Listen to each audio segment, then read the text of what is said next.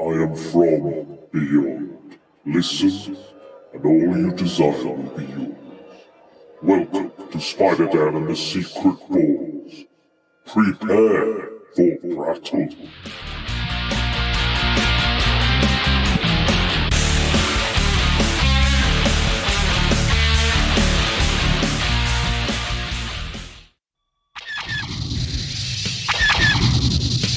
Choose a side in the Clone Wars.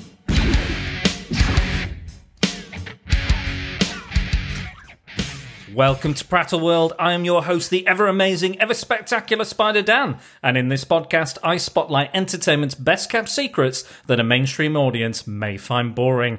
And welcome to Clone Wars, where two similar pieces of media clash to be crowned champion. Two go in, and only one comes out. And we are back. Myself and Dennis, the denizen of the comic den, is back. No longer denizen of the comic den. Stop Sorry, it. this Too is soon. It's too soon. The comic shop is soon. gone. Oh my gosh, financial collapse, bankruptcy. No, none of those things. No. I just closed it. He just sold it. He Yeah. just sold it. Yeah. Because the caravan was a better idea, and it was. Everything's better. Caravan is very nice, by Yeah, the way. thank you. I just like to say. wish you wouldn't shine a light on my failures. No, you're not a failure, Dennis. You're not a failure. You made a better choice for you and your family, and that's more important than having a comic book shop. So you're saying that I ever so often visited. So you're saying that I put my family before comics? I mean, no and yes, maybe. I don't know. Yeah, I don't. Nah. I'll do it, money. No. Carry on. But Dennis is back, and we're going to do something a little bit different with the Clone Wars this time, because usually I compare two similar movies. Dennis has been on one. We did the Dracula one a while back. I think that was the last Clone Wars we did. A very popular episode, and one I really enjoyed as well. The Spanish version of Dracula and the Bela Lugosi English version of Dracula. It was really good. English, probably. I guess you could go English. American. Is that language? Yeah, probably. Someone will argue, I'm speaking American. I'm sure. Anyway, going back to... We always go off topic. We always have tangents. We always try to tell people what we're doing, and then you're always like, what are we doing? No, something else. So we're going to actually compare. We're talking slashers again. The last time we were together to talk slashers, and we're talking the two classic slasher villains. We're talking Freddy, and we're talking Jason. It's Freddy versus Jason, but... this time, it's a comic book edition. Dun, dun, dun. So I have forked out a lot of money to get two very out-of-print books for my and Dennis's pleasure. I've got the Nightmare on Elm Street book, graphic novel, and the Friday the 13th graphic novel. These were both produced by Wildstorm Entertainment when they had the New Line Entertainment's House of Horror license. So this also includes the 2003 Texas Chainsaw Massacre comic, which I also own, but it's not as good as the title as Freddy vs. Jason versus Leatherface. It's just not a good. Leatherface is versus the Texan Chainsaw Massacre. Anyway, so our reasons for comparison are that these comics were both released by Wildstorm within a year of each other. So Freddy came first, then Jason, and like I said, both licensed by New Line Entertainment's House of Horror license. These are both written by top tier comic book writers, so they're big names that you will recognise. And both of these series had a pseudo sequel in the Freddy versus Jason versus Ash comics, when Wildstorm and Dynamite Entertainment teamed up to produce the comic when the movie script was rejected. Amazeballs. I would really like to read those, but guess what? Out of print? They're out of print and fucking well expensive. Yeah, tends to be. These were like 30, 40 quid on their own, which is a lot for a comic, even for me. Not a lot for a comic for me. No, probably not. Not for you and the various first appearances you have. But for me, I felt it was a little pricey. But when I looked for those, they were about £800. £800? £800 for either the single issues or a graphic novel, or I think it was more for the graphic novel than the single issues.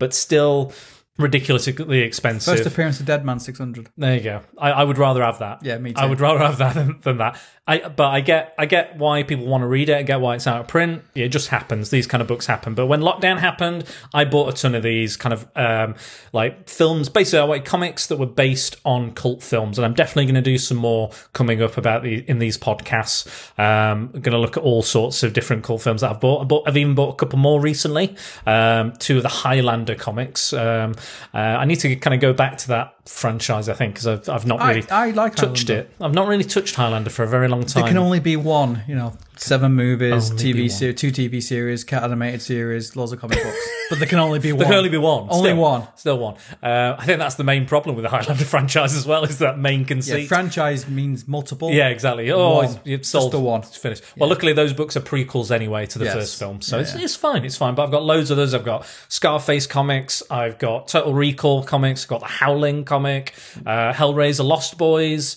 You name it. I've got loads, either digitally or physically. I've even got a few weird ones written by celebrities that I bought during lockdown because I was like, I'm not spending my money on anything else. Not on hookers and beer or anything. I might as Yeah, well just get yeah. loads of comics. So that's exactly what I did. So that's why I got these. And a better investment than hookers and beer. Absolutely. Last longer. Well, these are a gift to you, Dennis, because we've both finished reading them. I said you could have them, so you can take them home with you tonight. But first of all, let's just get into it because I love you. We talked. Don't worry. Well, you're also wearing your gift that I gave you. I got Dennis. You won't see it, obviously. This is audio. But Dennis, I bought him it's a Freddy vs. Jason T-shirt, but it is based on the comic book 181, Incredible Hulk 181, which is the first appearance of Wolverine, and it's a recreation of that cover. And also, in the background, features Mr. Michael Myers, the Shape, who is playing the part of the Wendigo on that cover. But it's a lovely T-shirt, and Dennis has not taken it off since I bought it him. Yeah, pretty much so. It was a very late Christmas present, since the other Christmas present didn't arrive because I put the wrong the wrong address on it, and what happened is it went to the wrong address, and there's nobody at that address, so it got sent back. And then the company said, "Oh, by the way, if you put the wrong address on it, we don't refund you." Bye. So I lost out on 35 quid. Oh well. I think I'd like this more than the other one. Well, I'm glad. This is my favourite T-shirt in the world. In the world. He's looking I have after done everything in it. Oh my. Literally everything. Even murder. Even slashy murders. I've had a slash in it and everything. You've had a slash in it. Yeah. It's Fair literally my favourite T-shirt in Well, the whole I'm wide glad you world. like it, because I know you've had a little tough time at the moment with stuff, and I'm glad I could bring some happiness to you. More than happiness. More than I got happiness. a twinge and everything. Pure ecstasy. Yeah, which is, again, difficult for me at the moment. Anyway, enough of this. Freddy versus Jason. So, Nightmare on Elm Street, the comic, is written by Chuck Dixon, and who is the artist, Dennis? Because you've got it in front of you. West. West, something. Iris West. Wally Iris West. Wally West. It's his name? penciler Kevin West, Kevin West. inker Bob Alman, with the covers by various different people, All right. including the very talented and very nice Ben Oliver. Oh, have you met Ben Yeah, Oliver? Ben Oliver's great. He's very good at doing portraits type stuff. okay. So you'll see a lot of his stuff on DC at the moment. He's doing a lot of Excellent. portrait stuff. so. Excellent stuff. So tell me a little bit about Nightmare on Elm Street. Now, this book is missing some issues. I think it's 2 issues. I think it's 4 and 8, I believe, are missing from it.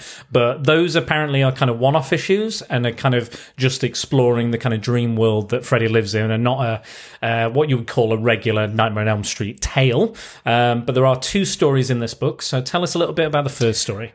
No. Okay. How are we comparing them? How are we comparing them? Yes. Okay, you are correct, Dennis, because this is a little bit different from the movie ones, because usually I'm like, the writing, the directing, the cinematography, the acting, the music, all that sort of stuff. But this time we're only going to compare them in 3 different ways. So writing, the art, and how good an adaptation these comics are of the franchise they are based on. I'm just laughing because what a podcast it would be. Guest. No. No. Nah. Nothing. Nothing at all. I've got nothing to say about this. Nothing at all. Yeah, great interviews, great podcast material. So what was the plot of the first story, which I think is called Freddy's War? I'm not. It's a typical Friday Nightmare on Elm Street. It's female Street being terrorized. Teenagers falling asleep, dying in their sleep. It's a little bit like as kind of Dream Warrior, Friday 13th, Nightmare on Elm Street. Nightmare. Don't get confused already. Nightmare on Elm Street. Yes. 3 Dream Warriors bringing people into the dreams. Fighting Freddy. Yeah, fighting, machine guns, imagining explosions. things. Yeah. Very strong female lead. Lots of gore. Freddy looks great. I think the art on him looks great. The detail on his face. So yeah, it's a new family. It's a new family that have moved to Elm Street. They're not really aware of the history of Freddy, which is weird. It's kind of, but it does. I like the police officer who turns up in both books and is like, "Oh, you've never worked here before, have you, pal?" This is like on the beat officer, and he's like, "No," and he's like, "Well, you'll see a lot of weird shit down this street." Springwood is what it is. Yeah, Springwood is what it is. Nothing's ever cut and dry here. Yeah, exactly. Cut and dry. There are some puns. There's definitely going to be some puns. But yes, so it's a new family. It's army brats and army dad, and they moved around a bit. So they've had some trouble fitting in and problems, and obviously they're having nightmares about a strange maniac, and then everyone realizes they're having dreams about the same one. But there's quite a nice relationship. I won't name the characters because I can't remember them and I can't be arsed looking them up. But let's just call the brother, the sister, and the dad are the main characters. Yeah. So the brother and the sister have this kind of bratty kind of relationship. She even calls him I think his name's Bradley, and she calls him Bratley, and they're having a difficult time. And then they start school. She's dreaming about wetting herself or being naked in school, like during a test, that sort of thing. And her brother, who I think are they twins? Yes. Yeah, they're twins. Yeah. And they kind of almost share the same dream. Yeah. And I think that this happens both in both books, in both stories in the book. And she sees Freddy murder him, and then he wakes up and he's just splattered. It is everywhere. a big splatter, isn't it? It's very much like I've been rewatching the Nightmare on Elm Street films just to familiarise myself with the franchise and stuff. My favourite line in the first one is, "You don't need a stretcher. You need a mop." That's my favourite line. Yeah, he does like a bit of slash, doesn't he? He does. He covers the walls. Blood everywhere. Lots of You're never going to get that with Pledge. No. So then she's struggling with this. She's kind of investigating and learning about it. She does learn about it. And then I think one of her friends gets murdered, I think. And then she's in it looks like she's murdered her. The police officers think that. The dad's like, "Just talk to me, explain it to me. I want to be there for you." And then the dad kind of takes it on board, this totally unrealistic concept of the dream killer and all this sort of stuff. And then he starts talking about like how he, in the army, he would like go into like a mental state and they do like this kind of these dreams or meditation type things. And it would take them, and it was all about the mental strength as opposed to like the physical strength. They have to do this conditioning. And then he goes into the dream with her to protect her and to look after her. And then he creates all this. He's like, "I'm going to prepare the battlefield. I'm going to bring in all the guns and stuff." It's like Nam, isn't it? Yeah, it's like proper like war. There's there's a battlefield. There's like he's dropping bombs. There's a minefield for Freddy to navigate. All that sort of stuff. Machine guns. And then she's pulling guns from like video games she's played, and then he's got like the M60 machine gun, which is the one like Rambo has, and the one like the helicopters and stuff. And she's like, "That's from Rambo, isn't it?" And he's like, "Yeah, sure it is," because obviously he's been in the army and knows what it's called and stuff. And she's got like laser guns and things, which is quite fun. It's very imaginative, and I like that they've taken Dixon's taken that main idea of the dream world and again is expanding that and doing stuff that might be too expensive in a low budget horror film. Like they've taken that general idea, that general concept, and just gone, right, let's go whole hog with this, go mental. But yeah, it kind of reminds me, it's a little bit Inception-y, a little bit. Yeah. It's a little bit Inception-y, but which is not a bad thing. Just keep running, just keep shooting. It doesn't make sense. The kind of action element of Inception. But yeah, I liked it. I enjoyed it. It was fun. It's quick. It's pacey. It doesn't hang around. It knows that you're aware of what Nightmare on Elm Street is. Like it knows that you know what it is. You wouldn't buy this if you didn't know what you were buying. You would go, right, oh, Nightmare on Elm Street, I love that movie. Let's see what the comic's like. That's the whole point of licensed titles. And I think it does that. It doesn't like say, well, this is Freddy. And it tells you in like one short paragraph or one short page where it's like, this is Freddy, this is what happened, this is what he does. On with it, on with the adventure, on with the story. It doesn't stick around, doesn't hold, it doesn't hold your hand either. No. It just like, here we go, 3 issues, full on, here we go, have some fun. And that's what it does. Yeah. And I think the second story, because there's 2 stories in the book. That's right. The second story, for me, is far more fantasy. Yeah. It's far more kind of out there. And we said about about what Freddy is, they explain it over 4 pages, but he's chasing someone at the same time. Yes. So it's not kind of like an origin story. It's Yes. just like saying he was this, he did this, he did that, he did the other. But at the same time, he's chasing this on a student. Yeah, so you've got the action, juxtaposed to the exposition. So Yeah. it's not just like, hey, let me tell you about Freddy. Freddy does this. And it's like, it makes the action moves and the dialogue moves, it's all snappy and pacey and quick and fun. And you never lose that sense of, right, next page. Yeah, and Right. it's quite funny in places too. I think, the fact Freddy still has the little quips and they work. Yeah. Like in the second story, he's wearing like a skin suit. Yeah. saying he brings a whole new style to fashion victim. And he's like, 2 heads on it kind of stuff. So it still has those little quips as kind of like when the Nightmare on Elm Street movie into it. And also he does call people bitches. He does call people. He likes to call people bitch. You're my bitch. Oh, bitch. Yeah. And the second book's got my favourite death in it. Okay. The guy on a skateboard doing a little trick and cuts him in half. Yes, he does, yeah. Which I'd like a lot because it's like how sharp are his knives. Yeah. Well, this is how sharp they are. Completely cut in half. I love that he's studying like French. Yes. And then he's like when he gets cut in half and he says something like, I don't know how you say history in French, but it's like your history, and then cuts him in half. Yeah. I love that. But in that, it's fancy because you got the Aztec stuff in it. You got the monster. The there's like a thing, isn't it? Like a dream monster. The second story. I'm not sure what it's called. I'll just have a quick gander. I've got the books in front of us. So I'm just Dream gonna, Demon. I believe so. I'm just going to check. It's called The Demon of Sleep. Very close, Dennis. The Demon of Sleep. So these guys, this group of high schoolers are like the kind of the mathletes, the kind of the brains, the kind of the nerds, the dorks. They're not the jocks, are they? No, they're not the jocks. They're the big brains and the kind of So it's almost, and they talk about Freddy going between social groups and going for different social groups, which is an interesting idea in itself, being in a high school and stuff. And they're all having the same dream. They realise and they talk about it, know the legend of Freddy, they know all the kind of, and again, like you said, they explain it quite quickly and get it out of the way, and then they're into the action. And one of these kids comes up with the idea of offering a sacrifice to this demon. Yeah. This Aztec demon who would protect Aztec sleepers. Yes.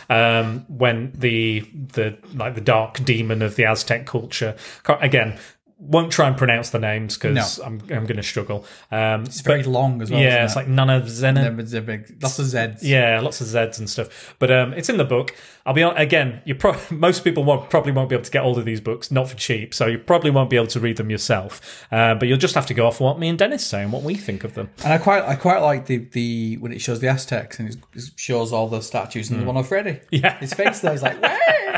and that comes into play in one of the deaths as well. It's like it a big head.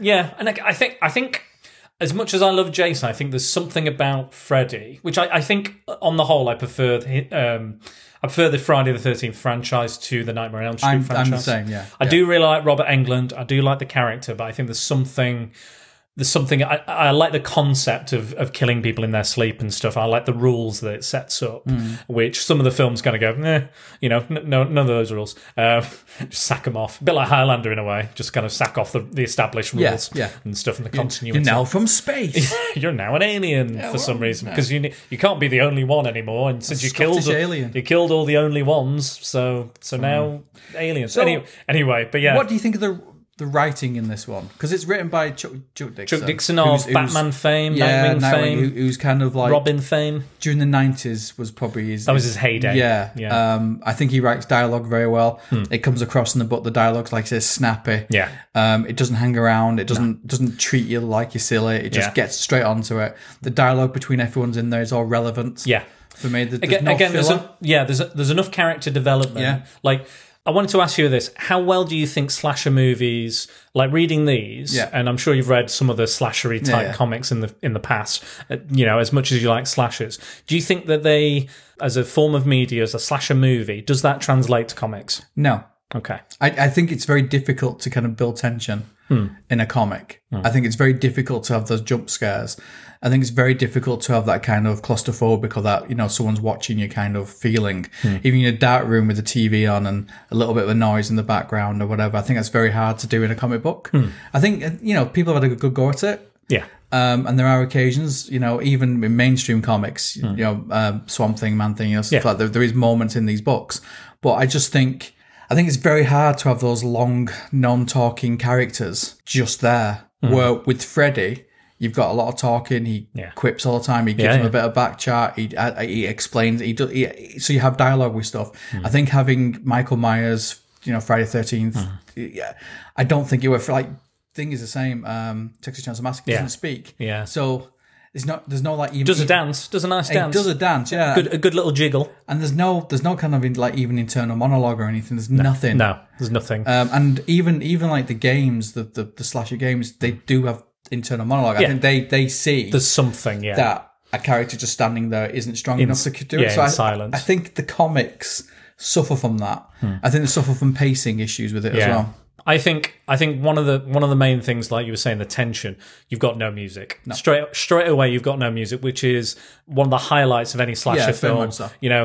Especially Nightmare, especially Friday the 13th, and especially Halloween. We don't have that. Which is like iconic. Yeah, yeah. And they write it. But what? But also, I think there's. I mean, we'll get on to Friday the 13th, but I think for me, there's not a lot of tension built because you don't see the character that often. And again, like in the film, they'll have the teens, having beer and all that other stuff and having sex. But then every so often you'll cut back to, Jason walking around and just lurking and watching them. You don't have that in these books. Not even for a second do you really have that. Close up of his feet walking. Yeah. He's a presence. Just something like that would be enough. And I get the requirements of like the 20 plus pages and stuff, but even just one of those pages, just him maybe stalking and stuff would help. You kind of touched on it earlier, was the dream world to me is very comic booky. Yeah. It's very fantasy. You can do stuff that were... There's more possibilities. Yeah, Friday the 13th, I know it's more grounded. I know it's silly to say a guy with a hockey mask, but it's more grounded. Yeah, arguably. Where in your dreams, pretty much anything you can think of, you can dream. So... And the books both do that. The books both take it into an area. People dream differently. I like the logic that they use in the Nightmare books about, the little girl in the coma in the first story. There's a little girl in the coma and she keeps turning up and then disappearing because what it turns out is she's in a coma, and when they're giving her a medicine, she actually drops into REM sleep so she can dream. So she dreams for a little bit, but then it comes straight back out and she's assisting the main characters. So I like that there's clearly Chuck Dixon's clearly done a bit of research into dreaming and what dreams happen and how dreams occur. Similar to what Wes Craven did when he did the first movie. Yeah, exactly. Yeah.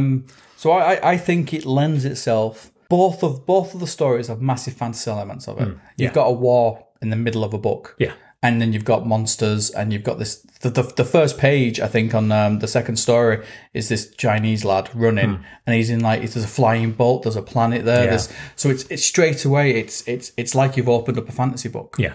With a horror slasher element to it. And that's what I've always liked, especially like going back to like classic comics like Steve Ditko, Doctor Strange books, always amazing looking because again, like he could just draw these amazing fantasy worlds, and there's no budget, there's no restraint. It's just pure creativity on the page. And I feel like this Nightmare has that license to do that. Yeah, people dream so. differently. Yeah. People have different styles of dreams. I had a friend a while back who he would dream, at the end of his dream, the credits would roll. Every time he had a dream, he would see credits like it was a movie. I've never had that. I've never dreamt like that. People dream in black and white and all sorts of stuff. So no, I think, going to one of the things with the art style as well, I think, the art style's bright. It's colourful in places. The gore is beautifully red. Oh yeah. It's that's one of the things that I think does work when translating them to comic books. I think the gore in both books is effective. I think Freddy's face is detailed as well, even when it's just a slight panel. Yeah. Like I've just opened up and he's had a big hole blown in front of him, but it's dripping. There's pages of dripping of blood and stuff. Yeah. So I think the art style I like the art style in this book. Yeah. It's not great. It's not Jim Lee. It's not. I think we talked about this off the recording, that we think that the money was poured into the license and then the writers. I don't think it was again, these artists are not bad, but they're not like you said, they're not Jim Lee. It's not John Romita Jr. They're not top level artists. They are kind of your regular everyday up and coming artists. Yeah. Again, there's nothing really terrible. I've seen a lot worse art than this. Yes, Transformers, G.I. Joe. Yeah, there's stuff like that, and there's on a lot of licensed books. I don't mind licensed books. I like the idea of licensed books, and I think it gets people into comics. I've never had a problem with licensed books, but I can understand the restrictions and the problems, but also the freedoms given to artists and creators with licensed books. And I think we're going to talk about that a little later. I think they're adequate. They're adequate artists. Or good artists, but I think you're right in what you say, that the money has gone towards the license and the writers. I think on Texas Chainsaw Massacre, it's is it Andy Lanning and Dan Abnett? No idea. I think it's Dan Abnett and Andy Lanning, or they're known as DNA. I think sometimes they did they did the Annihilation Saga and a few other things as well. Aquaman, didn't they don't write together anymore, but they used to do a lot together. But we'll read that another time. But yeah, I had fun with this book. I liked it. There's I think you mentioned before we recorded, there's no nudity in this, but there is nudity in Friday the 13th. Yeah. And again, for me, it's as beautiful as you can draw a woman, it's not better than a real woman. You know what I mean?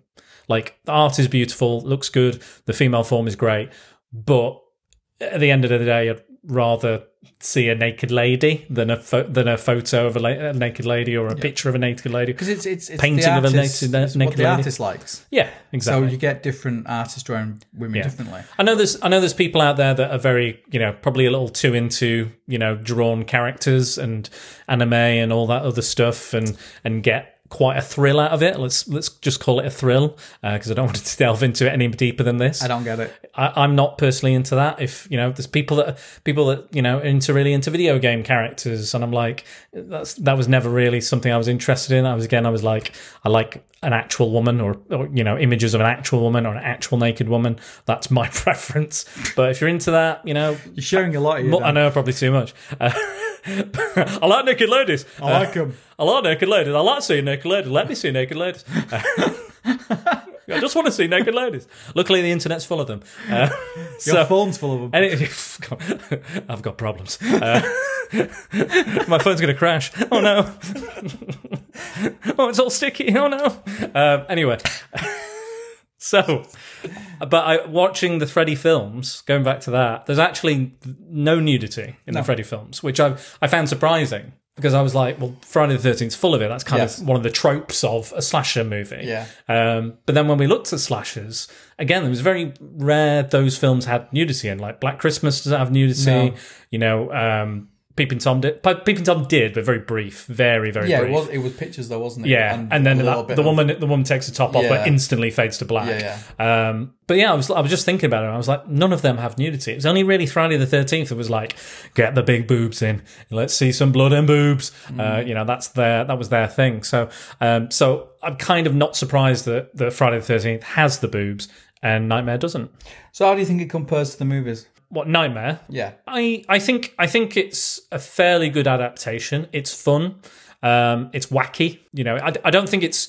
I think, like you were saying with comics, horror comics, for me, like you said, you can't really do the pacing, can't really do that much tension. I have had moments and experiences with horror comics where I've had a jump scare or something like that, but it's very rare, very, very rare that happens. What I go into horror comics for are usually the visuals, the imagination, and the more like the eerie feeling, or or I'm seeing something very disturbing like or haunting. Nightbreed, that haunted kind of stuff works better. It's more that feeling, and less opposed to like that kind of feeling. I'm not looking for that necessarily. Or if I get it, great. But I'm not going into a comic going, this is going to scare me. Yeah, and this didn't. But I had fun with it. It reminded me very much of the later the Freddy movies, 4 and 5, like Dream Child and Dream Warrior, I think they are, which he's almost a parody of himself by then, taking the piss out of himself. You know, he's dressed up as the Wicked Witch of the West at one point and stuff. So this reminded me very much of that. Fun, not horror. Which for me, I think horror stops at number 3. I think Dream Warriors is probably the last one where he's more of the boogeyman. He's more of that thing. And he's not like this franchise. You know, like by the 4th one, they were making toys from him and stuff like that. So he'd become. You had the Freddy stories. You had all that stuff. And then they kind of brought it back, didn't they? When Wes Craven came back. And they tried to kind of bring him back to kind of being New Nightmare. Yeah, the boogeyman type stuff again. So it's a lot different from how you see him in the first movie. Where he's properly scary. He's properly kind of figure in the back. And I noticed in the first movie as well, it's not as much effects on his voice. There seems to be a lot of effects as it goes on. It's like, you're gonna die, bitch. And his face gets more burnt and more crispy. And the other one, it's just a little like it's like an actual burn victim. The first one, and you don't really ever get a good look at him. Not really. It's always in shadow and stuff. But the following, even 2, you get a much better look at him. But again, it's different. I've not seen 2 in ages. I watched it the other night. I want to watch the documentary Scream. Me too. Scream, Queen, ! My Nightmare on Elm Street, which is about the main actor who was a HIV survivor, and people have glommed onto that film as like one of the first gay horror films. I didn't notice it at the time when I was I was very young. I was like 13, 10, 12, 11, something like that. So I didn't notice those things. But watching it again, I was like, my God, there's a lot of kind of a lot of subtext. Comes out, it comes out, and then there could be like, you know, is Freddy like AIDS or something? You know, he's being killed from the inside. I remember reading some ways that in a lot of the scenes he's just in like shorts and stuff. He's doing the camp dancing. He doesn't want to sleep with his girlfriend. Spends a lot of time with the guy. The guy even says, you want to be here with me, sleep with me, as opposed to your girlfriend. You know, all this other stuff. So there's a lot. But I think he was a closeted actor at the time. So he was struggling with that and being in Hollywood and what that did to him and the world around the kind of subculture at the time. It was a subculture at the time. It's not a subculture anymore, but it was very much like it's a dark and disturbing, dirty. That's what the mainstream kind of people in America would have thought of it back then. But obviously nowadays that we're a bit more enlightened about gay culture and stuff. But it's really interesting. But however, I can't find it available. No, I can't get it anywhere. Available. No. It's I think it was a Shudder exclusive, but it's on Amazon US. Is it? Yeah, okay. But I can't get it anywhere. Then we might need to purchase a VPN even if that works. What do you think of the knives on the fingers? In the second one? Yeah, I always thought it was a bit weird. I quite liked it. Like it was coming out of his hand. It wasn't like the effect's good. Yeah. The effect's good. It's really good. Yeah. But I never. Yeah. It's a bit weird for me. Well, I kind of liked it. I will say that the second one does break a lot of the rules that were established in the first one. It's almost like a completely separate movie. And the third one is almost like a direct sequel. Yeah, it brings it back. I think I prefer the first and the third one. Second one, I don't mind, but I tend not to really remember the rest of them. Yeah, and I've heard that they're not amazing. Following the third one, it's just all effects and silliness. I do want to watch New Nightmare though. I want to give that a go. Yeah, I've not seen that for a while because I've heard that's pretty good. It's all right. It's a little Scream-like. It's a little it is. It's like a proto. Proto Scream. I think he did that to test whether it would work, and then he went on to did Scream. Yeah, and I quite like in this book as well. Even though you think Freddy's dead. What do you think? He's never dead. Never. Dreams will never die. Dreams will never die, but his face will get a bit Yeah, Pseudocreme ain't going to sort that out, is it? No, it's severely burnt. What did you think of the... I know we're not even talking about the comics now, but what do you think of the remake of Nightmare on Elm Street? I didn't mind it.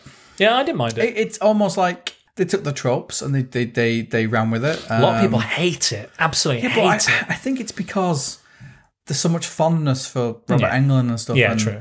And they tried to make him They made him an actual child molester. Yeah, they made him instead of just a child murderer. He's a molester. Yeah, and I always kind of thought he was a molester anyway. Yeah, they touch on it, but they never really. In this one, he's a full-on paedophile. Pedo, yeah. And so straight away, and this is what I always struggled with the later movies in the original franchise, is the fact that you're liking a paedophile. Yeah, a child murderer. Yeah, yeah. And it's like, well, it's a bit weird. Yeah, really. and he's like, I'm kooky and I've got gags and puns. But I also kill kids. You go in my boiler room, you'll find children's clothes. Oh.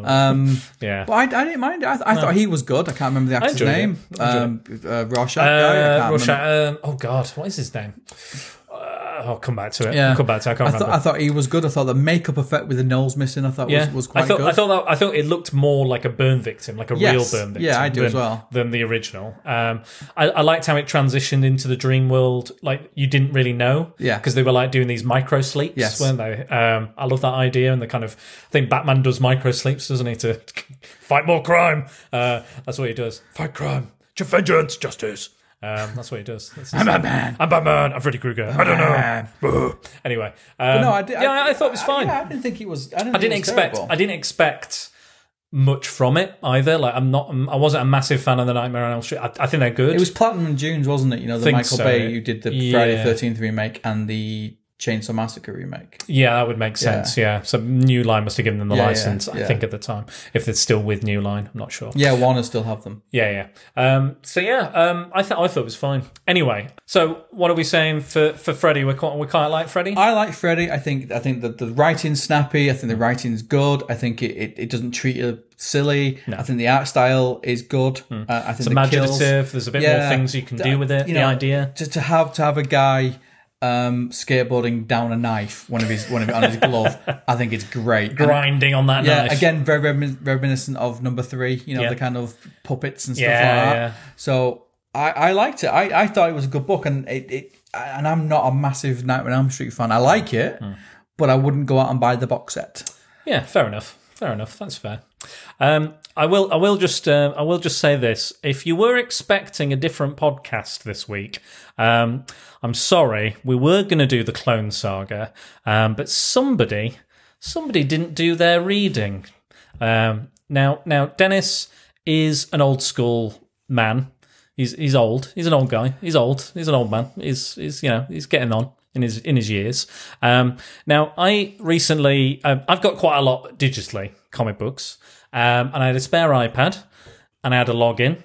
So I decided to give Dennis an iPad, which I don't give to anybody. I don't just give, free iPads out. I'm not this cool guy who has lots of money. I've got no money at all. Please continue to give on Patreon. I'm not made of it. No advertisers are paying for this yet. Please help. So I gave it him and I said, you know what, sign into my account, Dennis, and you've got access to all my digital comics. Go crazy on Comixology. You can, I'll give you Marvel Unlimited as well. I've got that for the time being. You can have that. I said, okay, Dennis. So this is 2 months ago now. I said, we're going to do the Clone Saga, Dennis. So you get reading. Yeah, okay. I've kind of read some of it.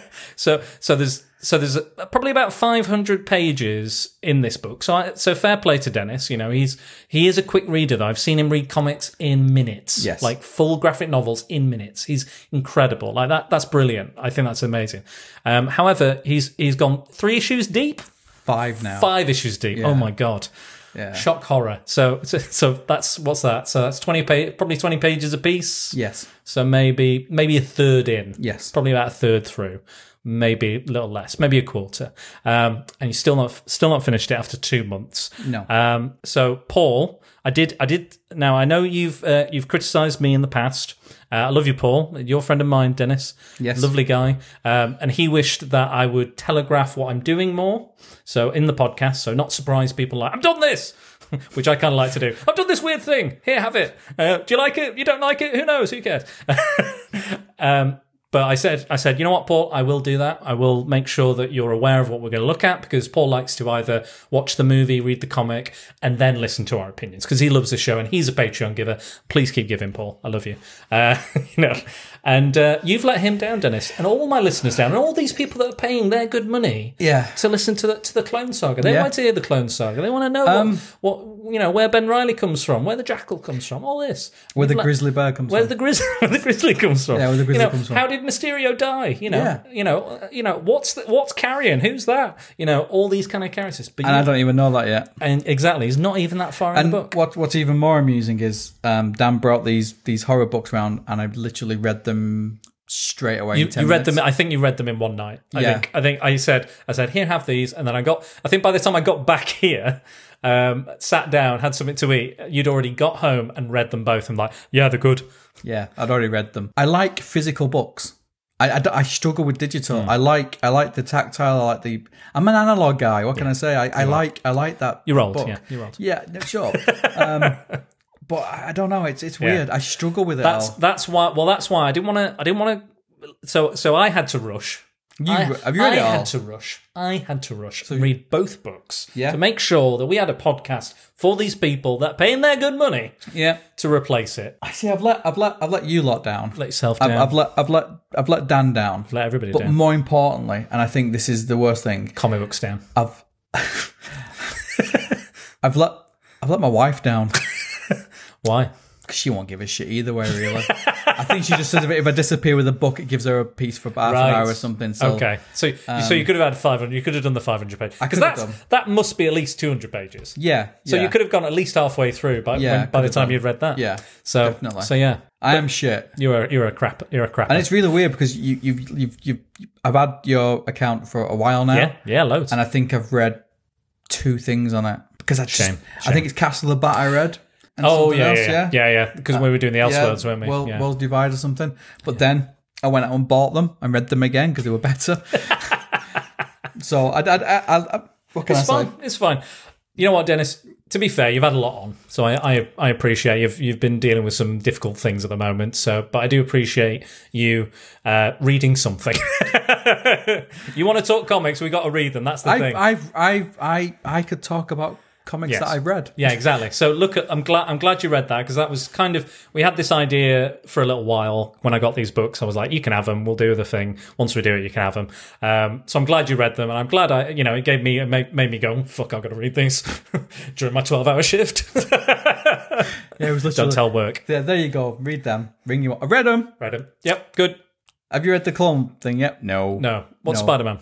Yeah. What's a clone? And what's really annoying is the things that I have read. It's really good. Really enjoyed it. It's a great book. It's a good book. And I've been reading it and smiling. Everyone's looking forward to that book so much now. I've been flicking. The 5 issues I've read, I have enjoyed it, and it's kind of been, very nice reading old 70s Spider-Man and stuff. Yeah, it's the opening. It contains a lot of other kind of clone. Basically, the collection I've got is called the Original Clone Saga, and it collects everything up until pretty much everything clone related up until the 90s Clone Saga. So this is the kind of 70s, 80s, a little bit of late 80s, maybe 90s going into. So it features all these kind of links and things. But the first story is quintessential classic Spidey, quintessential classic villains. You got Jerry Conway, you got Ross Andrew, quality stuff. And it's fun, it's fast paced, it's great, it's dynamic. It's everything I love about Spider-Man.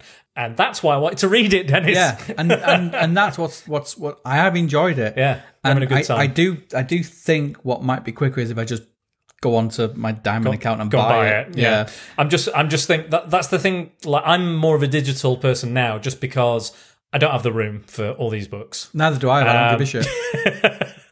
I don't have the room for all these books, and it's convenient. And if I want to screen grab stuff and use that, or post about it, I can do that. And they're usually really cheap as well. And also, if it's digital, it's never out of print, so I don't need to spend silly amounts on books. I think it's £50. I think it's $49.99. Your collection you've got for me to buy. Yeah, that'd be a big one. But I think that will be quicker than waiting for me to read it on your iPad. Yeah, could be. So I did look at it. I actually looked at it today. I bet you did. Yeah, I was like flicking down, thinking, I'm guilty. Should I get it? Should I get it or not? Yeah. I might order it. It might not arrive because diamonds like that, aren't they? Yeah. I never know if things are going to arrive or not. True, that is true. That is true. I'll give it another go. The iPad's now next to, and I'm not sleeping very well. Yes. And one of the things I've been told is read and not play games and crap. So it's there next to me. So I may, when I'm awake next time, have a flick. And that's why I got 5 issues, because I've not been sleeping, so I've read it. Of course, yeah. You've shamed me, haven't you? Shamed you. It's only because I'll be honest, I'm very guilty of going, I'm going to do this, and then I don't do it. So it's my own fault as well. There's a lot of things I've announced this, and then for whatever reason, it doesn't come off. Like, I've accidentally deleted the podcast, or it's not recorded properly or something, or it was just that bad I don't want to even talk about it. There's a lot of films that I do, I go, oh, that's a bit shit, actually. Or there's, things like that, Anyway. So the next time we talk about comics, it will be the Clone. It better be. I will. Better be the Clone Saga. It will be the Clone Saga. Better be the Clone Saga. Whether I buy it or not, I promise. Okay. I promise Paul. Because I promise you, Paul, it will be Spider-Man Clone Saga. Because yes, Paul and everybody else, all the other Patreons, all the other fans. I deliver comics to Paul, and he can kick me in the balls. He will. I hope he does. Kick him. Give him a good kick, Paul. Give him a good kick. Because Paul could have read that. He could have. He could have read that, and he could have bought it. He could have bought it from me. He could be rubbing his hands, just going, "Oh, I can't wait to hear what they have to say," and you ruined it. But I also want. You just made me choke at my Coke. Choke on my Coke. Oh, I'm glad you said Coke and not anything else. Could have been something else. That's how close we are. Yes. We're in my flat alone. What will happen? Bow, bow, bow, bow. Bow, bow, bow, bow. I've come to fix your plumbing. Let me see your plumbing. Yeah, I've got a big shaft. Let me get my spanner out. Speaking of large, sharp, pointed phallic instruments, let's talk about Friday the 13th. Machetes. Machete. Friday 13th. Machete doesn't text, but what does this comic do? Oh, can I just go straight into it? Oh, get a basic plot for us first. Oh, it's Friday 13th. Right. People know what the plot is. Right. They do. Most people. There's some people that might not have even seen a Friday the 13th film, so tell them what that is. It's a bunch of kids swimming, death, destruction, water, camping. Right. Dennis has blown a fuse. So a Friday the 13th movie is basically sexually active teens who like to smoke a lot of weed head to a camp for whatever reason, for whatever the plot needs, and Jason is there, or Pamela Voorhees, and they go around killing them because Jason drowned when some teens were having sex and smoking weed. So that is the main thrust, as we would call it, with a Friday the 13th movie. Depending on the film, there's slight differences, but that's the basic plot. Why does he look like his head's on backwards? I have no idea. It's not that well I never noticed that. That's weird. Yeah, it's not the greatest. Anyway, so we've got Jason, and there's a group that are, again, like it's got a lot of references to the original film. Yes. Like you've got a Crazy Ralph type. You've got the diner scene where no one wants to help or see anyone, and they don't want to go anywhere. It's a death curse. It's got a death kiss. You've got reopening the cabins. Yeah, reopening the cabin, making sure it's ready for kids in the summer. People keep warning them. They've got T-shirts saying, I survived Crystal Lake. They talk about the legends and all the bad things that have happened there, and the death kiss, and all that sort of stuff. But yeah, it's pretty cut and dry, just your standard average Friday the 13th plot. Jason turns up and tries to kill them one by one. But you talk about it a bit more, Dennis. Now we've got the plot out of the way. What we would call the plot. I was disappointed in this book. Yeah. We touched on it earlier about slashers and transferring into the page. He doesn't say anything. So it's very hard for you to kind of, what are his motivations? Why is he in these woods? Is he lost? Where does he get his machete from? I read it twice. I read it first really quickly, and then I spoke to Dan about it. I thought, I may have done it an injustice and go back and read it again and spend a bit more time on it. And the second time I read it, it does feel like a Friday 13th movie. You've got nameless teens. You've got fodder. Yeah. You've got bad dialogue. Yeah. You've got boobies. I mean, blatant boobies. Like there's a death scene which shows loads of bodies and a boobs out. Yeah, for no reason. No reason at all. Gratuitous nudity. You've got a lake. So it's very much like the movies. And I thinking about it, I have this kind of love of Friday 13th. But realistically... Which we've talked about on our top 5 Friday the 13th movies. Realistically, they're just trash. Yeah. But they're entertaining trash. So I can see what they're trying to do with the book. Because it does have the tropes in. You have the building blocks, as you were saying, what makes a Friday 13th. So you have those building blocks. Everything's there. Yeah. But it just does not work at all. And I think we didn't mention who writes this or draws this. I can't remember. So it is the team from a lot of Jonah Hex stories, which I really like. So it's written by Justin Gray and Jim Palmiotti, and the pencils are by Adam Archer, and the inks by Peter Guzman. So yeah, those are far too much talking in it. For it's almost like you're reading like The Dark Knight Returns. Every page is packed with dialogue, and these are stupid teens. They shouldn't really be talking. So you've got kind of you've got a group of stoners. Yes. You've got the guy working for the guy who owns the camp. Yes. You've got a couple of girls. One who has some mental issues and is on some medication. You've got one couple and his shaggy friend. And then you've got another... With his head on backwards. Yeah, with his head on backwards in that particular shot. And then you've got another couple, Spanish couple, I think. Yeah. As well there. And they're all the stock kind of characters, the stock. But the book spends... Like, if you look at both books side by side, you can see the amount of dialogue that is packed into every page is far too much. And if these characters are fodder, why have we got so much dialogue coming out of all of them? If they're just if you're trying to kind of do a pastiche on Friday the 13th, if you're going, these people are the fodder, why do we have so much character development for them when they're very shallow characters? That's my issue with it. I don't know how much freedom the writers had. I will say this, that when you get a licensed book, often there's things that you can and can't do with certain characters. They can't be seen doing this, or something would be out of character. So I'm not sure if there's maybe some kind of agreement on certain things they have to include, certain things they have to excise from the stories or not include, because it definitely feels like they have to do a Friday the 13th, a regular Friday the 13th book.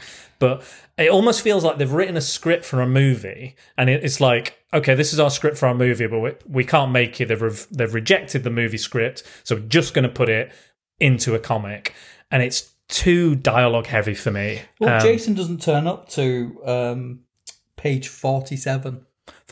Well, there's an opening section with him in, but then it's the last, you get that horrible flashback, like 3 weeks previously, he's or there, 3 days, 24 hours in the past. You just get that. But and the dialogue is dumb.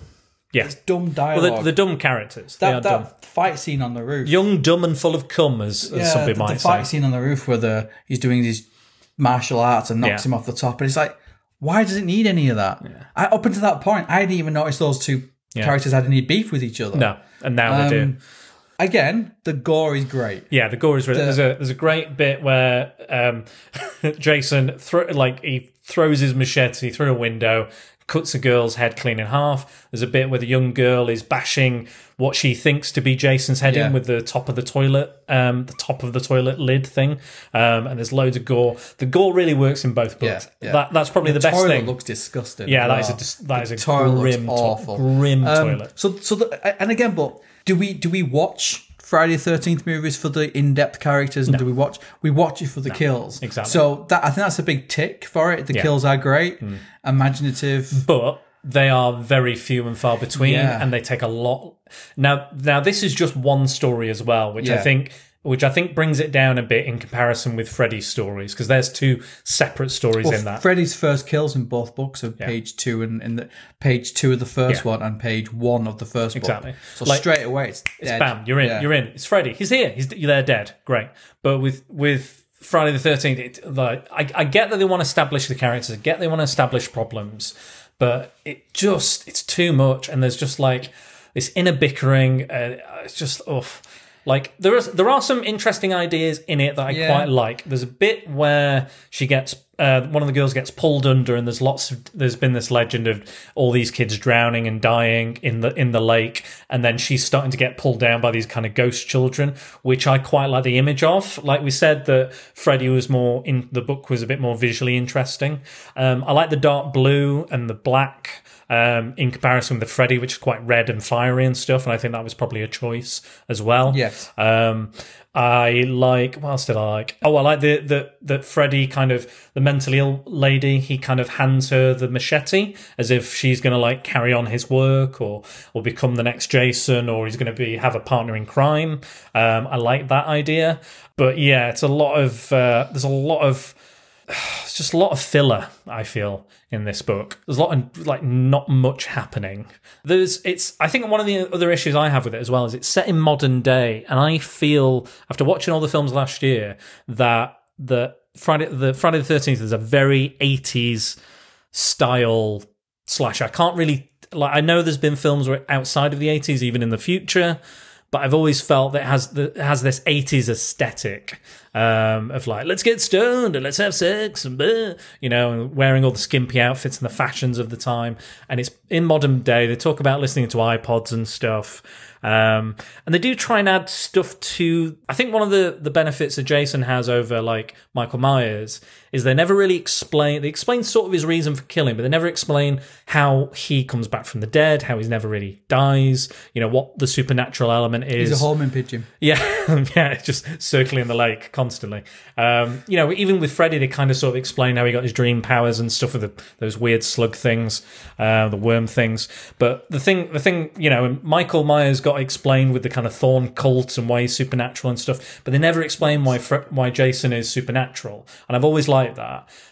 They do try and add a bit to the lore with the dead kids and the Native American. There's a Native American massacre that happened there. I don't think that stuff needs to be explained, but I was like, there was so much stuff they could have done with this book that there was opportunities to tell different stories, opportunities to, I would have loved to have Pamela, like in the video game, the Friday the 13th video game, you get Pamela Voorhees like instructing Jason what to do, like kill them, kill for mummy. The Friday 13th puzzle game, you have the same thing. Yeah, you have her as a guiding figure, she's talking you through stuff. Yeah, it tells you how to do stuff. We should have had that or some kind of inner monologue for Jason, because I get that he's silent, he's strong, but like I'm so sick to death of hearing the dialogue from these other fodder characters. I just want some kind of insight to who he is. I also wanted to see wet Jason. Wet Jason. Like we said, we do like a good wet Jason. Yeah, and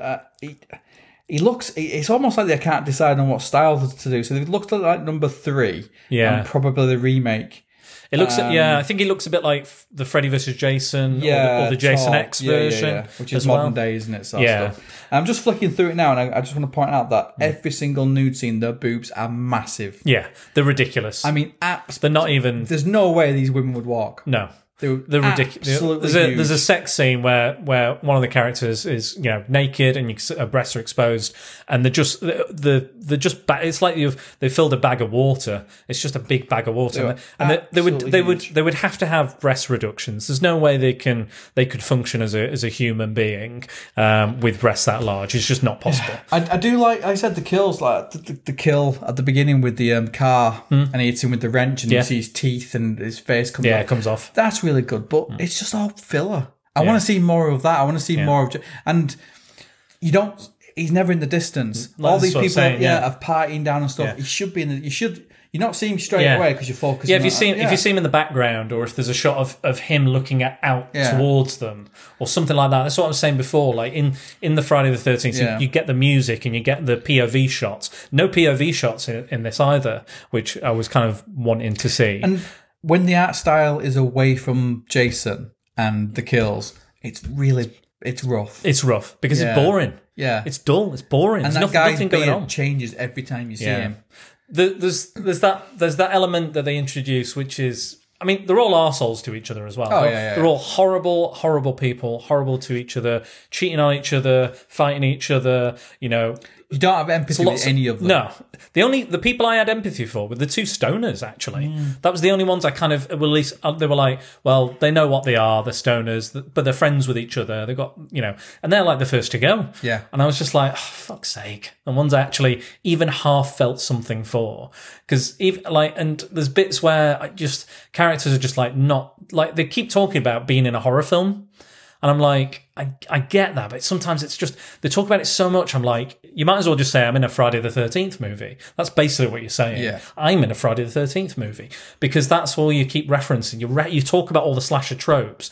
And again, if it was a pastiche, or it was, it was a spoof, then I get it, but it's not a spoof. And it's not funny either. There's no charming elements. There's no real humor. It's just, you know what I was saying about Wanted, that it's like, it's kind of, you know, it's mean-spirited, mean-tempered. Yeah. It is that. It's just people being fucking awful to each other. And I get as well, not what you want these characters to die. I get that, because there's a lot of that in the movies. But I need one character who's not a complete dick. For 2 minutes. Like, they're either really cowardly, or they're just a complete arsehole. There's no kind of middle ground. No. Even the one who's mentally ill, that you kind of feel a little bit for, she's still not great. You know, she's still not amazing. But she's your focus character. And she's the one you're supposed to focus in on. It really annoys me, because I love Friday the 13th. I don't understand how they got it so wrong. Yeah, I don't get it. The source materials, like you said, it's a simple premise. Yeah, it's not. And you could, and you could expand on different things. You could take him different places. Put him in New York. Put him somewhere else. Yeah. Put him into space. Do something with him. And I think other Friday the 13th comics have done that. Yeah. And they've been like, I think there's a Jason X versus Jason. There's a Jason versus Leatherface. Yeah. There's lots of other stuff that's been done. There's lots of things you could have done with him. Yeah. But instead, they've just spent 40 odd pages with people being mean to each other. Yeah. And it just doesn't work. It doesn't work. And it's continual. There's not, and it's not like, there's not even a bit where they're like, oh, you know what? I was a bit of a dick. Sorry about that. Shouldn't have said that. Shouldn't have done that. No, there's no, I don't think one person apologizes to anybody. No, it's that fight with the bearded guy and the bald-headed bloke. And it's like, he's proper going in on him. Yeah. Just because he's different. Yeah. Yeah, straight away, they're already like, there's this nerdy bearded guy who's a bit awkward, socially awkward. They just fucking hate him from the get-go. Yeah.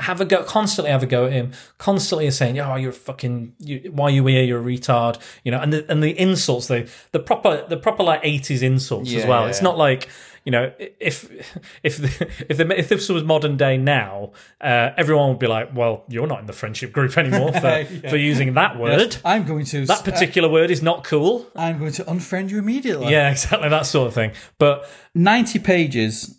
90 pages. 90 pages. I think it's a little bit more than that, actually. I think it's 100 and some... You could have... You know what? 132 pages. You could have read 132 pages of the Clone Saga and it'd be so much better. Yeah, but it wouldn't have someone getting their head removed, would it? No, true. That's fair. It won't have that. But it would be a better experience on the whole, I will say that. Yeah, I would. And it wouldn't have been as disappointing. Yeah. I'll be honest, the ending proper fucked me off as well. Yeah. The ending was, after all that, the ending is just, like, I had one issue to go. I with Freddy, I did it in 2 sittings. I did 2 stories. With this, it took me at least 3 to 4 sittings. And the final sitting, I was so fucked off. It's such like a... Well, like I said, it's like just spaff out an ending. Go on. I read the Friday 13th one in about 10 minutes. Yeah. 10, 15 minutes. And I read the Nightmare on Elm Street one. It took me about 20 minutes to read. There you go. Because... And it's really weird because there's a lot less dialogue in the Nightmare on Elm Street one. I think that helps. But it's more visual. You spend more time looking at it. Yeah. With this one, there's so much dialogue. You're just going through it. Yeah. It's just it becomes white noise. Yeah. And just like, because skipping through it. Yeah, none of the dialogue is actually moving the story forward. No. There's just no people being doing shit. It. Yeah. It's just people being shitty to each other. And That's all it is. I think I know what they were trying to do. I think they were looking at the kind of what makes a Friday the 13th movie, and you've got all the standard characters in there. You've got the ingredients. Yeah, but there's a reason why Friday the 13th is 90 minutes long or 80 minutes long. It's because they don't spend that much time on the fodder. They go, this is kind of my character. Yeah. This is my one-note character. Oh, I'm dead. You're not going to get a Ben-Hur kind of length on a Friday the 13th movie. Citizen Kane. Yeah, even if you put all 10 of them together. Yeah, you're not. it's still bum, bum, bum. It's murder, set up murder, set up murder. I mean, look at part 5 when we were talking about part 5. How many? That's like got the most murders in any Friday the 13th movie, I think. And again, it literally introduce a character, kill them. Introduce a character, kill them. You know. But again, like Jason is barely in this. Like you said, he didn't turn up to page 47. No. And then he just stands there. Yeah, and then he just stands there, doesn't do anything, disappears, and again, no tension's built. The only time he turns up is to kill someone, and it's not like a surprise. It's not, oh, shock, he's here, you know, because you haven't built that tension. It's just like, oh, Jason's here. And again, and there's no, like, when I look at Jason here, there's no character to him. He's just there. And there's nothing about his physicality that feels like Jason. There's nothing about the way he moves that feels like Jason. It's just, oh, this is Jason. He's here. I don't like the mask. I know it's a stupid thing for me to say, but I want the axe mark in the mask and the bullet hole. The continuity, for the continuity, because if it's modern day. Yeah, because that, you know... That does stick. I mean, that is one of the main things that sticks. And there's a bullet hole here. There's an extra hole here where he gets shot in the third one, and his egg goes back and he goes down. So, and they stay in. So even in number 6, where he picks it, you know, he's got a newish mask. Yeah, it still has. It's still got the. Yeah. It still goes those. It's a defining part of the history of the character. Yeah, and. To me, I think even you're right. Even the cover doesn't have it. No, I think you're right. I think it is based on the Freddy vs. Jason because at the time Warner had all the rights. Yeah, this was New Line. They licensed. So I think it is based on that one. Yeah, he's taller, but the things that make him great: fast walking, head slam. I think it was 2007 and 2006 these were released. I think I'm hazarding a guess. I can look it up. A new story based on the horrific films. Horrific films. Well, it's not. It's kind of a horrific comic. But yeah, again, I don't know. I've read better stuff by these writers. Like me too. All like whether you like or hate Jonah Hex, the Jonah Hex stories. And again, what's great about those Jonah Hex stories is they're one-off tales. Yes. Or maybe a small two-parter. It's almost like painting by numbers. Yeah. They know what they're just following. The kind of continuity of what makes a Friday the 13th movie, and not really establishing anything new.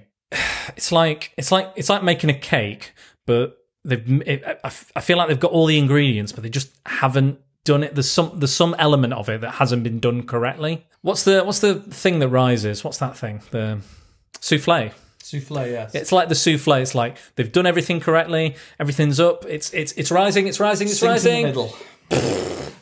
That's what's happened with that. With book. the Nightmare one, you could have very easily just made the dreams very basic. Yeah. You could have made it like... It's a boiler room. Yeah, a body being dragged through the school. Yeah. You could have made it a simple bedroom, a hand coming up in the bath. Which they do in the original movie, like you see Tina and stuff. So they could have made it very much like that. But no, they thought, this is a comic, we can do things in comics we can't do on the screen. Let's fire it out there. Let's put this somewhere in space. Let's do all these things. Fire Freddy out of a fucking cannon. Yeah. Go for it. And I feel Chuck, reading that, he has more grasp of what made Freddy and the first 3 movies maybe for interesting and fun.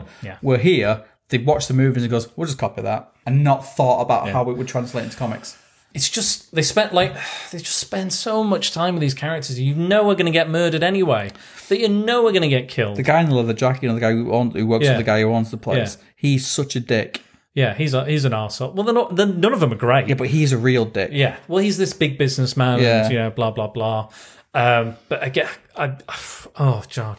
There's an element they added as well, which I'm not sure if it's kind of offensive. Like, there's a lot of stuff that's offensive in it, through modern eyes. But there's this guy who's with his girlfriend. They're having issues. They're arguing a lot, and they don't like his best friend, the shaggy best friend with the big beard and the head on backwards. Yes. That weird looking guy, the slightly socially inept guy. But he's never saying anything that's like. He's never saying anything that's like really annoying. He's going, oh, I know an interesting fact. And they go, shut up, you fucking prick. Yeah, you're a fucking prick. He's like, what's he called? With the bushy hair and Crispin Glover's character and, a bit kind of socially awkward, but not offensive. It's the nerd or the geek or, from part 3, what's his name? The guy who gives him the mask. What's his name? Yeah. That was our question for our competition as well, wasn't it? I remember. Gene. Is it Gene? No. Are you sure? No, maybe. I don't know. Maybe. Might be Gene. Maybe Gene. Tell us, listeners. Yeah. Tell us if we're wrong. I can't He gets remember the for the life machete of in the head, doesn't he? I'll look it up. He's a real life lawyer now, that guy. Yeah. Anyway, but He's fighting the rights, isn't he? he is fighting for the Yeah. rights I think for Cunningham. I think for the he's first movie, yeah. Yeah. Anyway, we've talked about that before. Listen to our top 5 Friday the 13th movies podcast for all that information. But yeah, there's this moment where the couple isn't getting on and they don't like the friend. Anyway, it turns out the guy is kissing. Turns out to be having a gay relationship with, or an affair with, his best friend, and she walks in on them, sees them proper tonguing each other as well, and I'm not sure if that's kind of it's the only kind of gay thing I've seen in a Friday the 13th movie that I can think of off the top of my head, like a gay character or gay characters. So I thought that was kind of cool, but to introduce them in that kind of way, I don't know if that's maybe and then they talk, there's a lot of like homophobic slurs after that, a lot of kind of homophobic dialogue. Yeah. But luckily most of the people that say it get their ass kicked anyway. Yeah. So that, But not until page 92. and then get killed. They get kicked, have their ass kicked by another character who is gay or bisexual at the very least. And Because he knows the way of the martial arts. he does, yes. He does. But then there's even like but yeah, I don't know if that was the best way to introduce something like that in the most positive light. I also have no idea why I wave my hands up round, because they can't actually see me do any martial arts. They cannot. So technically I did a backward flip, and I did Kick. like Bruce Lee stuff, Yeah. and then I sat back down. 1 inch punch. Continue. Trying to think what I was talking about. The gay thing Yeah. was, I don't know if that's maybe a little problematic for me. I think I've introduced it more- differently, couldn't they? Yeah, they could have. They've been hugging They could have been all like. the They time, could have been with like. each other or Could have been something. like. I'm in love. I'm gay and I'm in love with you. That would have been fine. And then he got killed. That would be fine. But the way it kind of, and then the homophobic slurs after that make me feel a bit uncomfortable. But again, I get that it's a Friday the 13th movie, so there's always a bit of that. But that's the thing, innit? We said earlier about the 80s. Yeah. It's very. That sort of if stuff that was is very 80s. Yes, and if they set it in the 80s, Yeah. that would be fine. That would be because like- I go, that was of the era. That the was of time. the time. But this is fairly modern. Like So- we're talking Yeah, 2007. they're trying to mix modern with kind of. Yeah, the classic elements. Yeah, and no, it's crap. Let's be honest. It is. I don't. I need to look at the ending again because I need to know. ending- I need to know exactly what fucked me off. It's. There's not many books that I've gone back and read a second time and still thought it's crap. Yeah. Most things I kind of skim read and think, oh, it's not very good. I'll go back and read it again. Yeah. And then kind of change my mind. The only thing what second time reading did for me with this was just kind of cement the fact that I think I know what the creative team was trying to do. Yeah. When they should have been really looking, this is what has happened. What can we do with that Yeah. character? How do we make it better? Yeah, what How can can we we do? expand it? How can we, and I can see there's like almost inklings of ideas or things that maybe could work or He seems a little bit more self-aware in this one. Yeah. Like when he gives the machete over and he knows seems- what he's doing. He's not just a shark. Yeah. He seems to be... So that... why didn't they kind of develop that a bit more? Yeah. I think there should have been either an inner monologue or Pamela Voorhees guiding him. I think if it had something like that, and again, more shots of him in the background creeping through the woods, or him, his point of view, or him just peering through the woods. Yes. Anything like that, just to build a little bit of tension. 'Cause and you cut would, down on wouldn't the you? dialogue. So much You dialogue. know yourself when you read any comic, you focus on the middle and then, oh, hang on, there's a character that I've not seen before. You could have just done that. Just, that's a bit on the bank. I'd have loved if I went through a few pages and I went back and I went, oh my God, he's actually coming closer towards them. Oh my God, something like that. But Because that opening scene when they're all on the bank of the river, that's a perfect opportunity to have him in the background. And they just don't take those opportunities. No.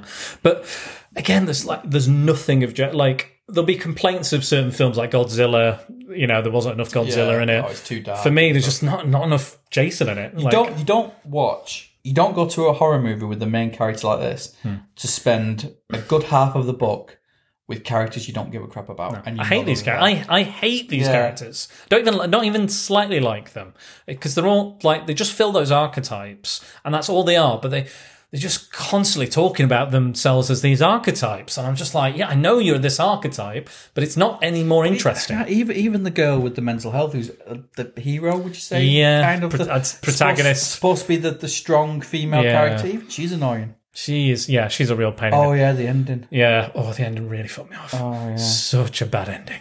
after all that, I was like, okay, at least it's ending. I'm sure they'll do something with it, and they just fucking throw it away. And the policeman's probably the best character. Yeah, he's the most sensible character. Or the couple at the start that tries to help her, and then they die. But fucking hell, just not good. Yeah. I do like that. What I will say is, I do like the symmetry of the covers for both books. Yep. So they both look very similar.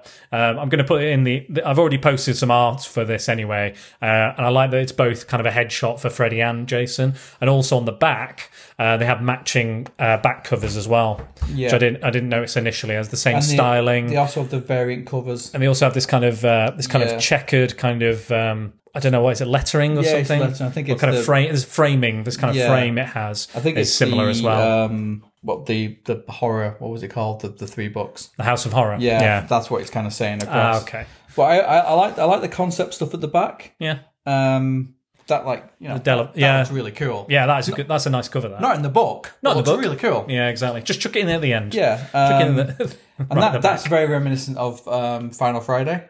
Yeah, I can see that. So the stuff at the back's quite good. It collects all the stories. Same with Freddy. Yeah, and the sketches and stuff from people. But it's shit. It's not very good. It's not very good. Am I being too harsh? No, I agree. I don't think it's very good. I'm just trying to think of other stuff to talk about it.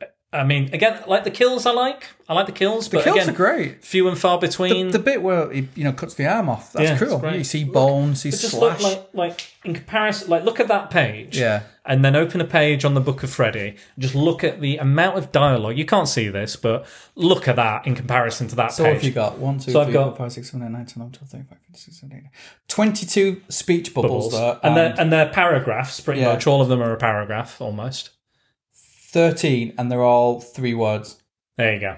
I remember the cowgirl. There you go. That's it. Like that.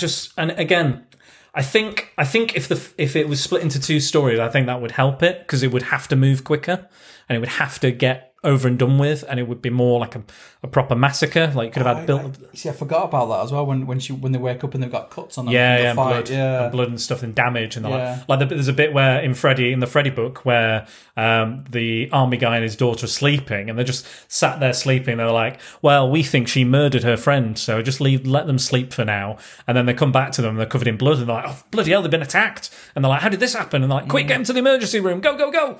And it's and again the ending of that first story of Freddy, excellent ending. It's good. What a great ending. Yeah. I'll talk about the ending of that, so I don't have to talk about Friday for the moment. The ending is that the main girl in Friday who's trying to fight the dreams, again, she has this connection with this little girl in the coma, and eventually they're taken into the emergency room. They're in the final fight with Freddy, and just at the end, Freddy gets the girl and kills her. The dad wakes up, obviously next to his daughter. She's dead.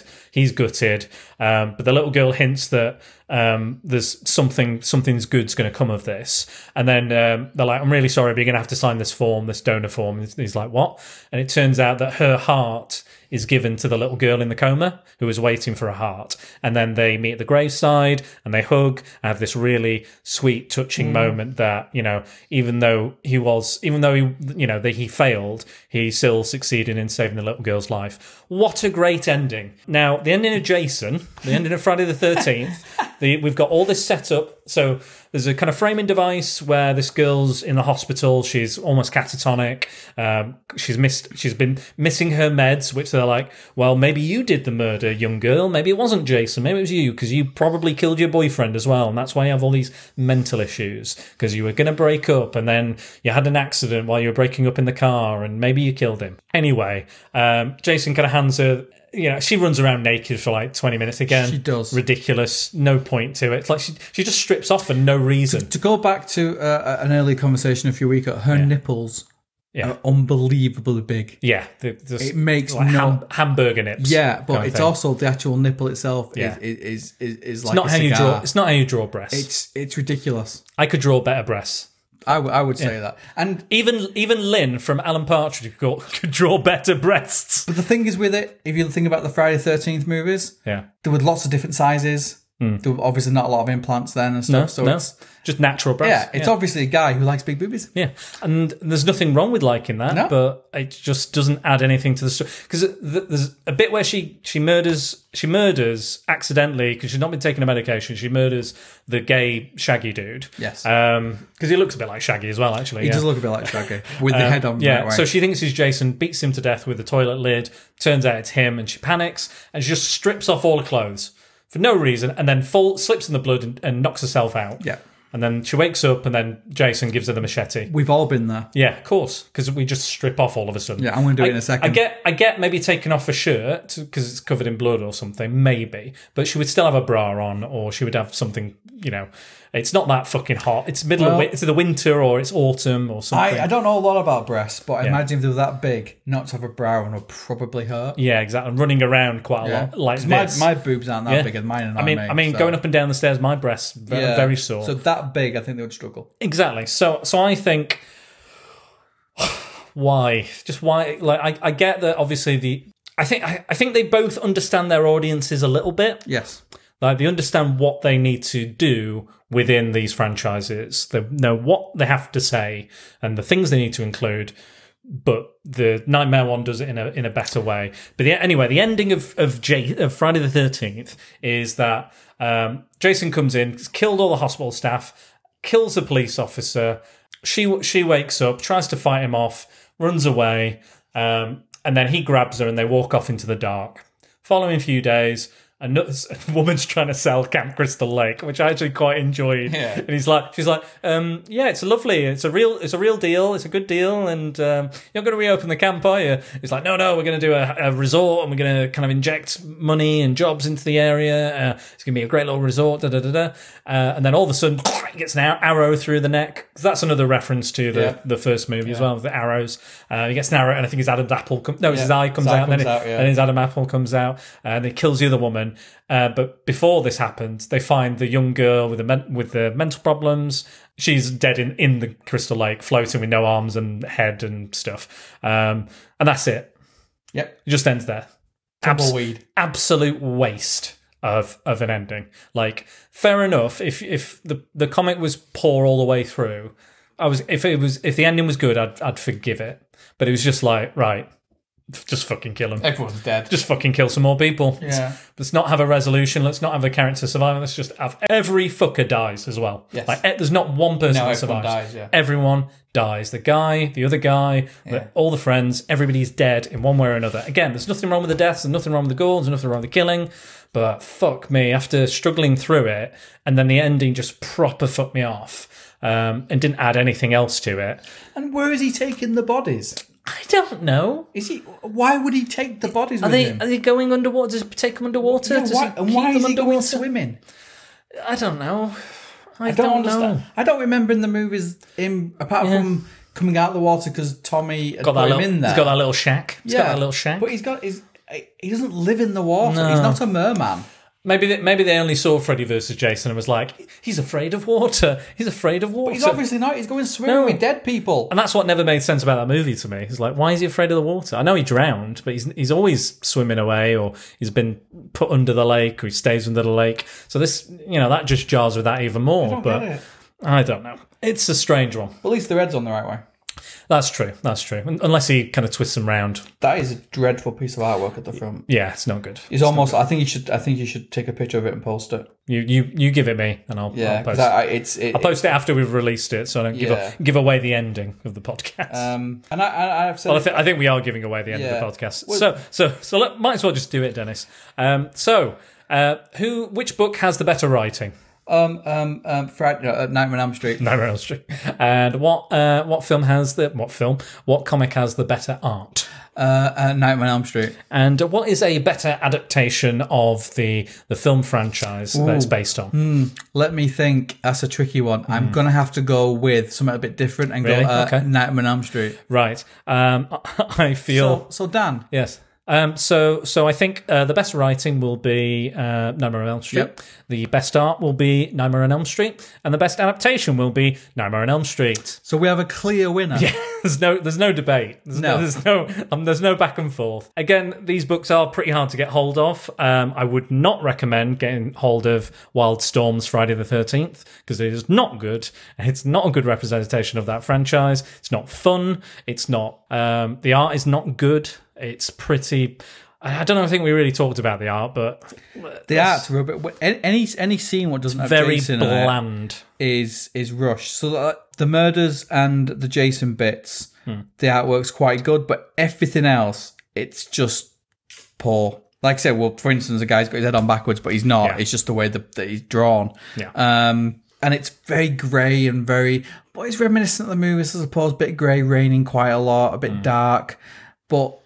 It's just not good. No, and it's just not good. It's drawn by somebody who has this kind of stereotypical thing of what movie teens with boobs should look like. Exactly. And it's just poor. It doesn't work in 2000. Cheap. It looks cheap, looks tacky, and it's bland. I've seen art in that style, in that similar style, but much more detail, much more dynamism. We have watched and read enough stuff to know even the most blandest female character can be made interesting. Yeah. And they don't. They just put boobs and big nips. No. Boobs, nips, and they just think that'll entice them. Yeah. I don't think these books ran very long. I don't think they didn't. Much more. I don't know if they had any more one-offs or spin-offs or annuals or anything like that. They lost the license, didn't they? They did lose the license, eventually. But I think most licensed comics eventually will do that. Yeah, I think they lost it because they didn't produce anything. So, there you go. Then. Well, there you go, and that's probably because maybe I think it was a nice idea. Yeah. The relaunch. I would love to see more Friday the 13th comics, not like that. No. And Nightmare on Elm Street. I like things that are based on another media, adapted into another media, comics or movies, vice versa. Links in well with the relaunches of other characters and stuff, and you had the Jason vs. Freddy movie. There were rumblings about Batman Jr. and other things, so it kind of makes sense to have those things. But Friday the 13th shit.